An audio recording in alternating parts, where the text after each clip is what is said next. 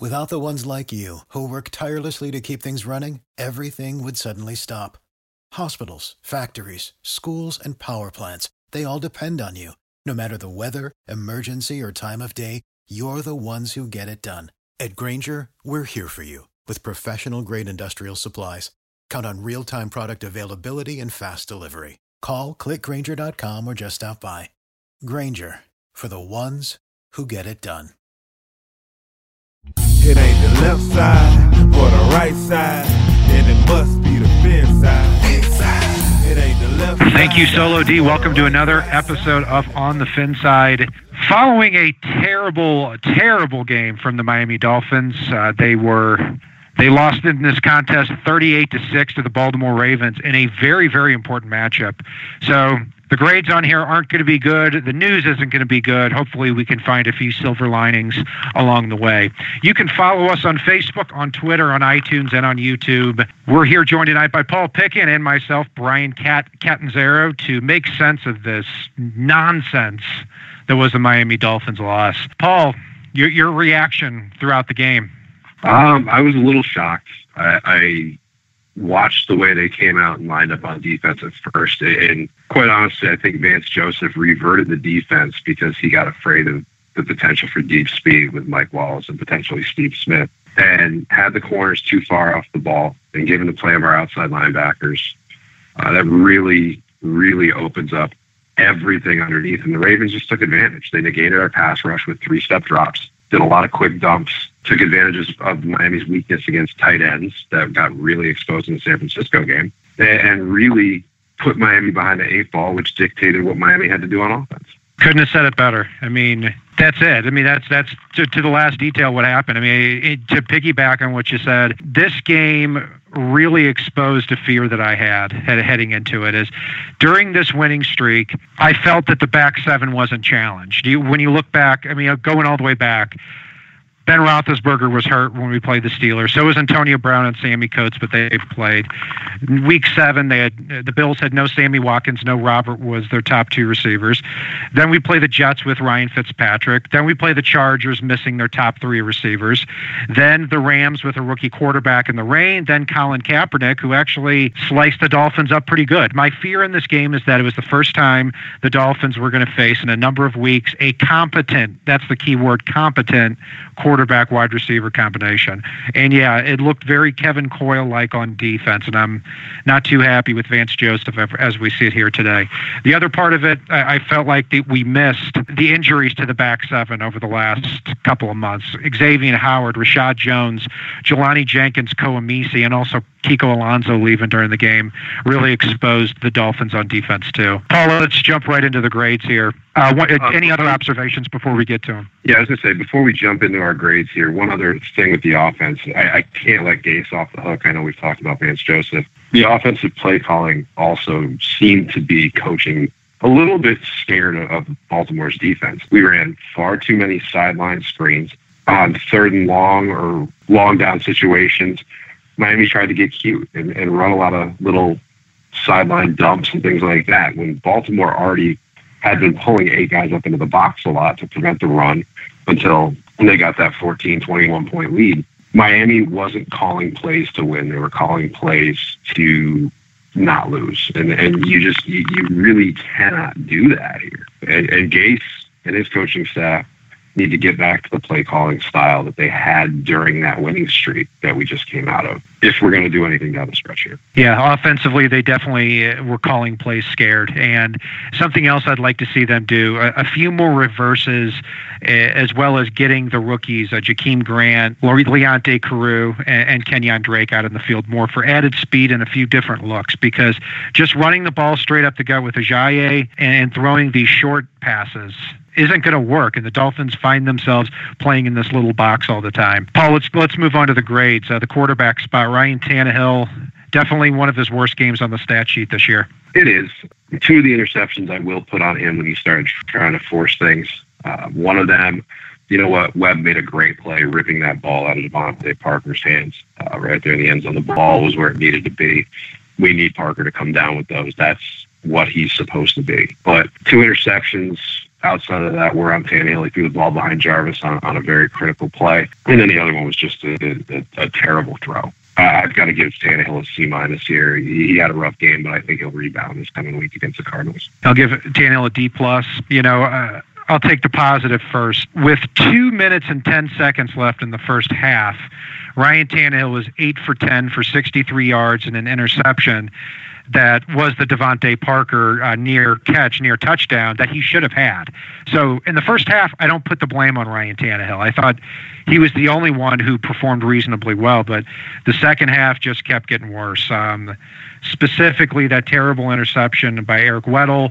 He had Jarvis Landry on the first drive of the second half, had him wide open for what could have been a touchdown and what could have changed the second half of the game. Dolphins would have been down 24-7, but there was a lot of time left to play, and really badly missed him. Ball gets tipped. Weddle picks it off, runs it all the way back.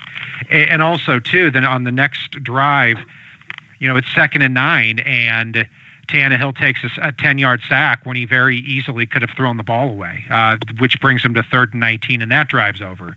So, yeah, I can't let Tannehill off the hook for the second half, and he really did go down with the ship in this game. So overall, I'm going to give him a D+. The running back position, Paul, Jay Ajayi, 12 carries for 61 yards, over 5 yards a carry. How do you grade this position? This is going to be a weird one because I think Jay Ajayi did make some good plays. Even in the passing game, I think he had 6 catches on the day, which I believe is his personal best. Yep. He did everything that was asked of him and more.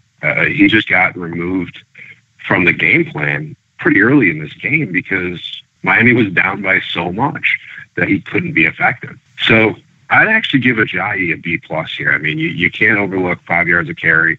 You can't overlook the fact that he had 6 catches coming out of the backfield. Damian Williams, he had 1 carry for a yard. Kenny Drake only had 1 carry for a yard, and they added a few catches themselves as well. So the running back position gets a B+, and I don't put the blame on them for this game. I'll give him a B for many of those reasons. And Ajayi actually, on at least 2 runs, broke tackles behind the line of scrimmage and threw people out of the way to get those longer runs. So very easily, I think a normal back would have even done worse than Ajayi in this game. But they had to go away from him in the second half. When you're down 4 scores, that's a different animal. Kenyon Drake and Damian Williams didn't really add anything either. The receiving unit, both wide receiver and tight ends. Devontae Parker, 3 catches, 34 yards, and a touchdown. But to me, that big play that really put the Dolphins behind the 8 ball for good is when he had Ladarius Webb rip the interception or rip the potential touchdown catch right out of his hand. You catch that pass, it's 21-7, and you get the ball at halftime. Now maybe you can get something going. Those are the plays with Devontae Parker that even though he's remarkably talented and I'm excited about him going forward, he's got to be more aggressive on those plays. Jarvis Landry, 11 catches, 87 yards. He did a fine job, but when Landry puts up those numbers, the Dolphins tend to lose the game because they play in this box. Kenny Stills, Leonte Carroo, non-factors. Deion Sims, 3 catches, 39 yards. I still think he's coming on. Overall, I'll give this unit a C+ for the game. Yeah, I'm right there with you on the C+. I mean, you would think on the stat sheet what you see in terms of 11 catches for 87 yards, 3 for 34 and a touchdown, 3 for 39 out of the tight end position, and then a handful of others. But really, it wasn't enough. I didn't think they made enough difference-making plays in this game. And maybe some of it was the game plan, some of it was the fact that they were behind, but you still got to step up. These guys are supposed to be a big part of the bread and butter of this team, and to me, they didn't get it done in this one. But they did an okay job, C+. Offensive line, Paul, we've got, 2 sacks on the day. One of them was a Ryan Tannehill sack that he definitely didn't have to take. He rolled out. It was a 2nd and 9 on the Ravens 43. They complete the pass. If they get another first down, they're in field goal range. Instead, he takes a 9-yard sack and goes all the way back. Some pressure, though, throughout the game from my end. Brandon Albert, I thought, played really well. Juwan James got pushed back a few times, but overall, I didn't have a whole lot of complaint about him. It just seemed like constant pressure and enough to get in the face of Ryan Tannehill. And there weren't a lot of run lanes either. So, tough run defense, great front seven, not a very good job And Laramie Tunsil also had 3 penalties in this game. I'm going to give him a C. I'll actually give the offensive line a B here, and actually for a lot of the reasons you mentioned. I think Tunsil's 3 critical penalties did hurt the offense and stalled out a lot. But you look at the Ravens front 7, and you look at the fact that they only allowed really, truly 1 sack, given the fact that the defense was really able to pin its ears back early in this game with Miami dropping to such a deficit so early on. I really think the offensive line did a pretty admirable job. I have to give them a B here, even though there was a lot of snoozeworthy moments from the entire team. Yeah, there weren't a lot of huge plays where you look at and say, okay, Tannehill just got creamed or didn't have time to throw. So maybe I'm a little bit harsh with a C, but I felt there was incremental pressure throughout the game. Also, running lanes not there too. But overall, there aren't a whole lot of plays you can look at and say Juwan James and Brandon Albert or anyone in the offensive line really blew it. One thing the Dolphins are missing is Mike Pouncey getting downfield on those run plays. We're not seeing Ajayi break as many in the middle of the field as we used to. Moving to the defensive side of the ball, Paul, just an embarrassment to me from beginning to end. How would you rank the defensive line? This is a tough one.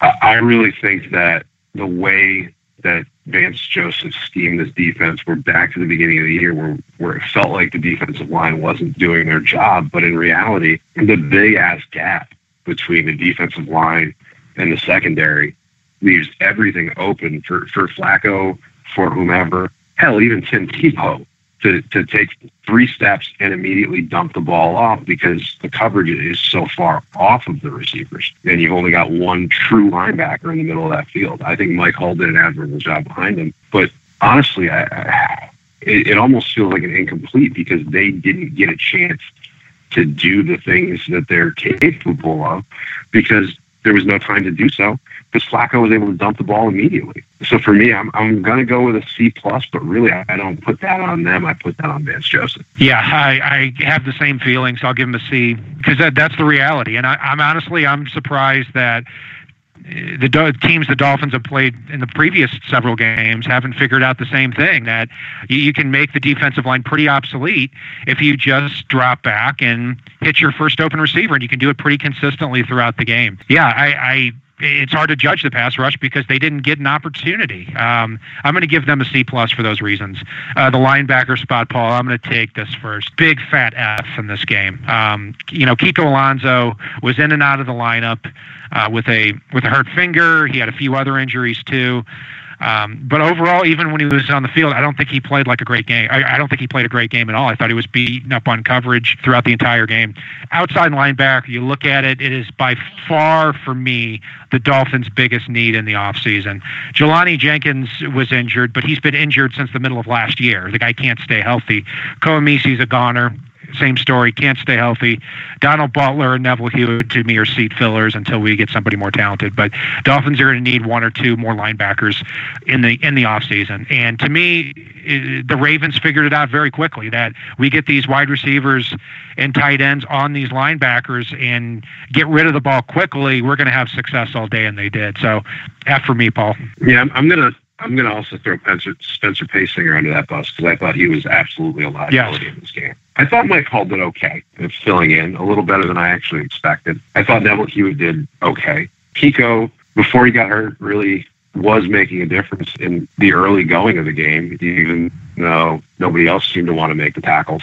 He got hurt, came back, and really being on an island there by himself with 10 yards behind him before the safeties get there, the rest is sideline to sideline on either side of him. There's only so much that the guy can do.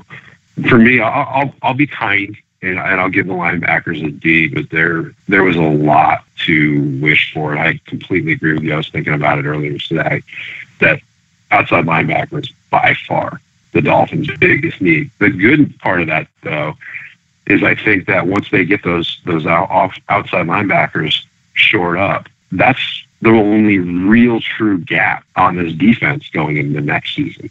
So there's a positive to go with the fact that they still need that. Yeah, I think that's the case. I mean, if you have a game like this with the Dolphins where Quarterback gets rid of the ball quickly. That defensive line's not able to get to the quarterback, and they just attacked those linebackers.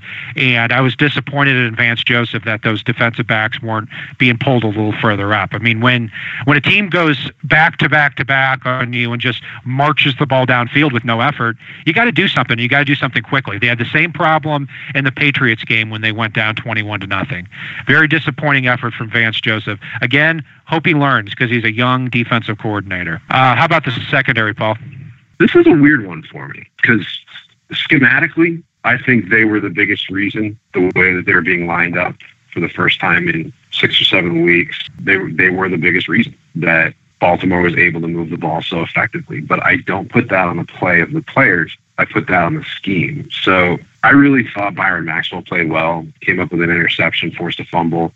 Michael Thomas had recovered the fumble after Neville Hewitt fumbled it away again. Really advanced it down for Miami. I thought Tony Lippett played well other than on the Brashad Perryman catch. He got washed out running into another Dolphins defender that was covering somebody else, and that's what allowed Perryman to spring free. I don't fully put that on Lippett there. I really think Miami has a good problem now because they've got 2 young corners and a seasoned pro that have shown a lot of promise this season. They just need to play up on the ball a little bit more and close those gaps on the defense.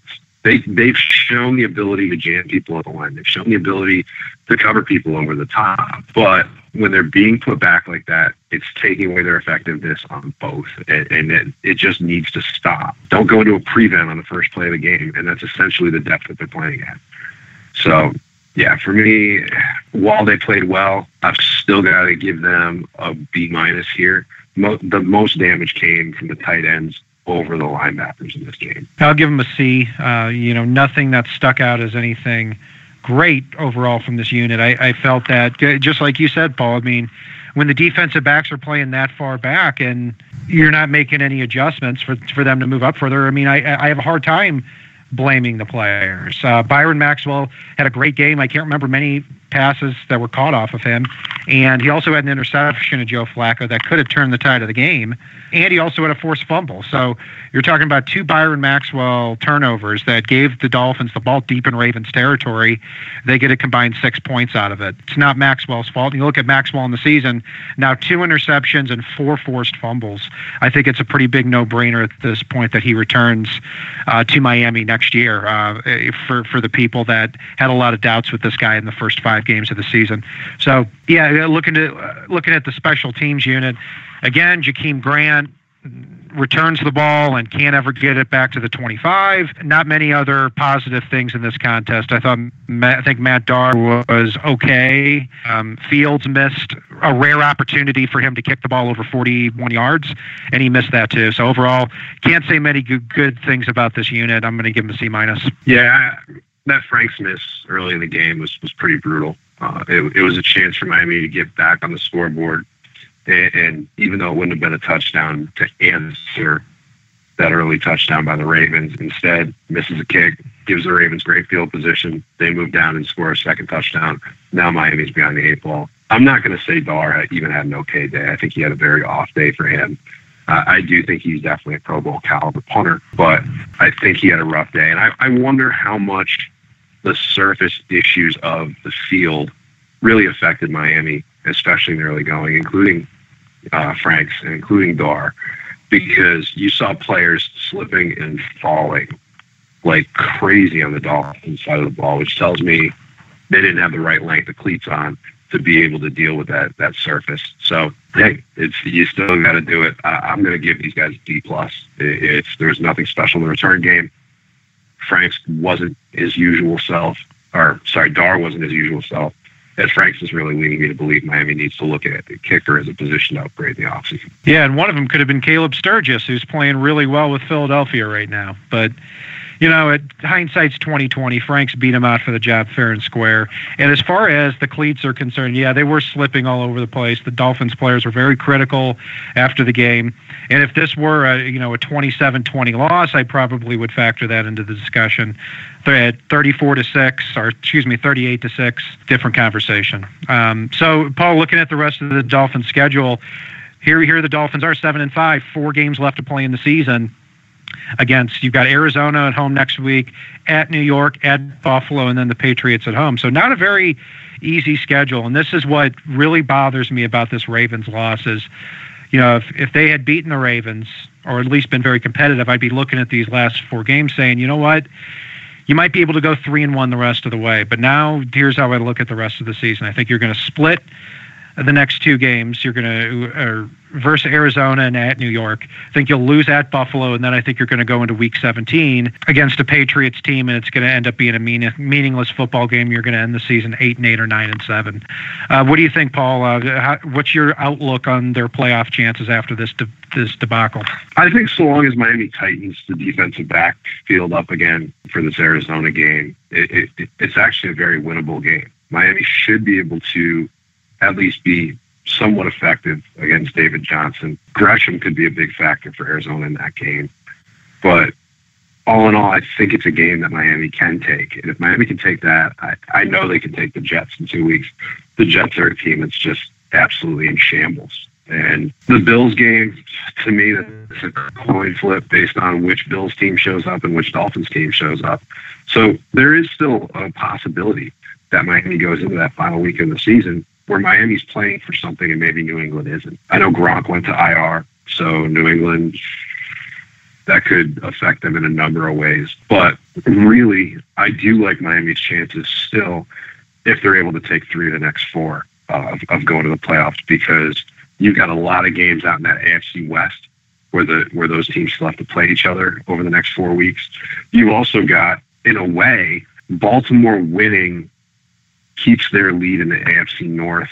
Miami owns the head-to-head against Pittsburgh. So if it comes down to tiebreakers, Miami could have the edge over the AFC North now. So there's a lot of football to play, and there's still some decent chances for them to finish the season 9-7, 10-6. So and it would still be a successful season.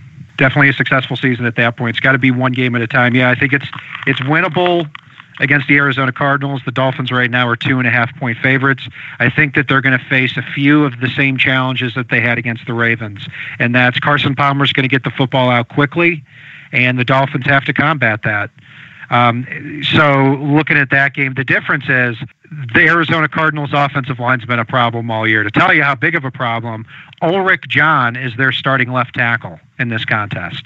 So the Dolphins are going to have some opportunities to get pressure. It's up to the back 7 and up to Vance Joseph to make sure that people aren't running free in those zones. Paul, any more comments tonight before we call it a night? The one thing I will say is, you mentioned that it could be a successful season. To me, this season's already a success.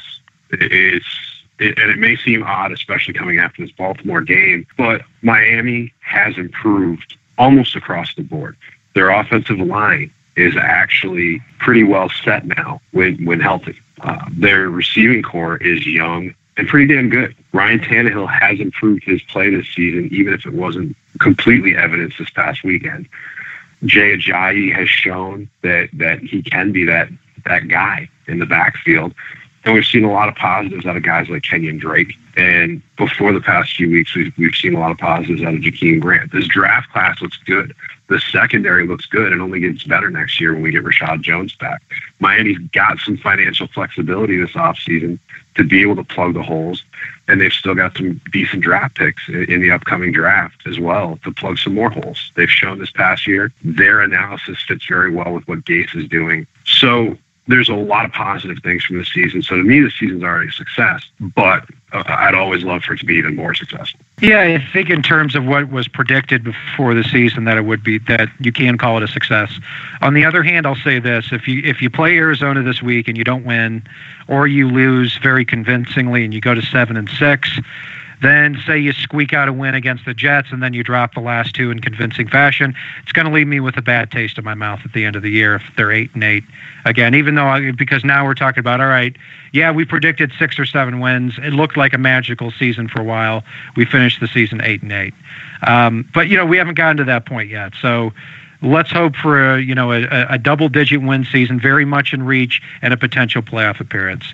And on that, we will end the show. We'll have one here in the upcoming days previewing the Arizona Cardinals matchup. And if it's not on the right side and it's not on the left side, it's on the fin side. Solo D, take us home. It ain't the left side or the right side, then it must be the fin side. It ain't the left side or the right side, then it must be the fin side. Listen, Dolphins fans across the land all tuning in to see what Brian, Cat, and Paul about to do again. We rep our team, you can't change, stop, or ruin it. All we need is to figure what to do to win. Fins Radio, live and direct.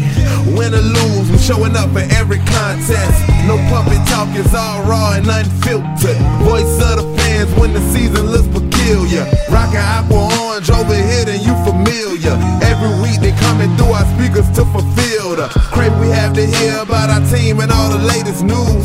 Vets the rookies trying to make the team, paying dues. Current players and alumni interviews. City to city, state to state, follow the moves. Call the hotline, Dolphins talk set to go. Best sports team and show all across the globe. It ain't the left side or the right side, then it must be the fin side. It ain't the left side or the right side, then it must be the fin side. It ain't the left side or the right side, then it must be the fin side.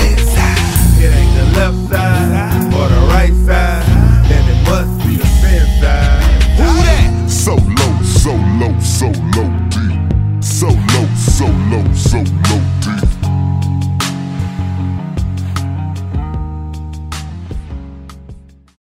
For the ones who work hard to ensure their crew can always go the extra mile, and the ones who get in early so everyone can go home on time, there's Grainger, offering professional-grade supplies backed by product experts so you can quickly and easily find what you need. Plus, you can count on access to a committed team ready to go the extra mile for you. Call, click Grainger.com, or just stop by. Grainger, for the ones who get it done.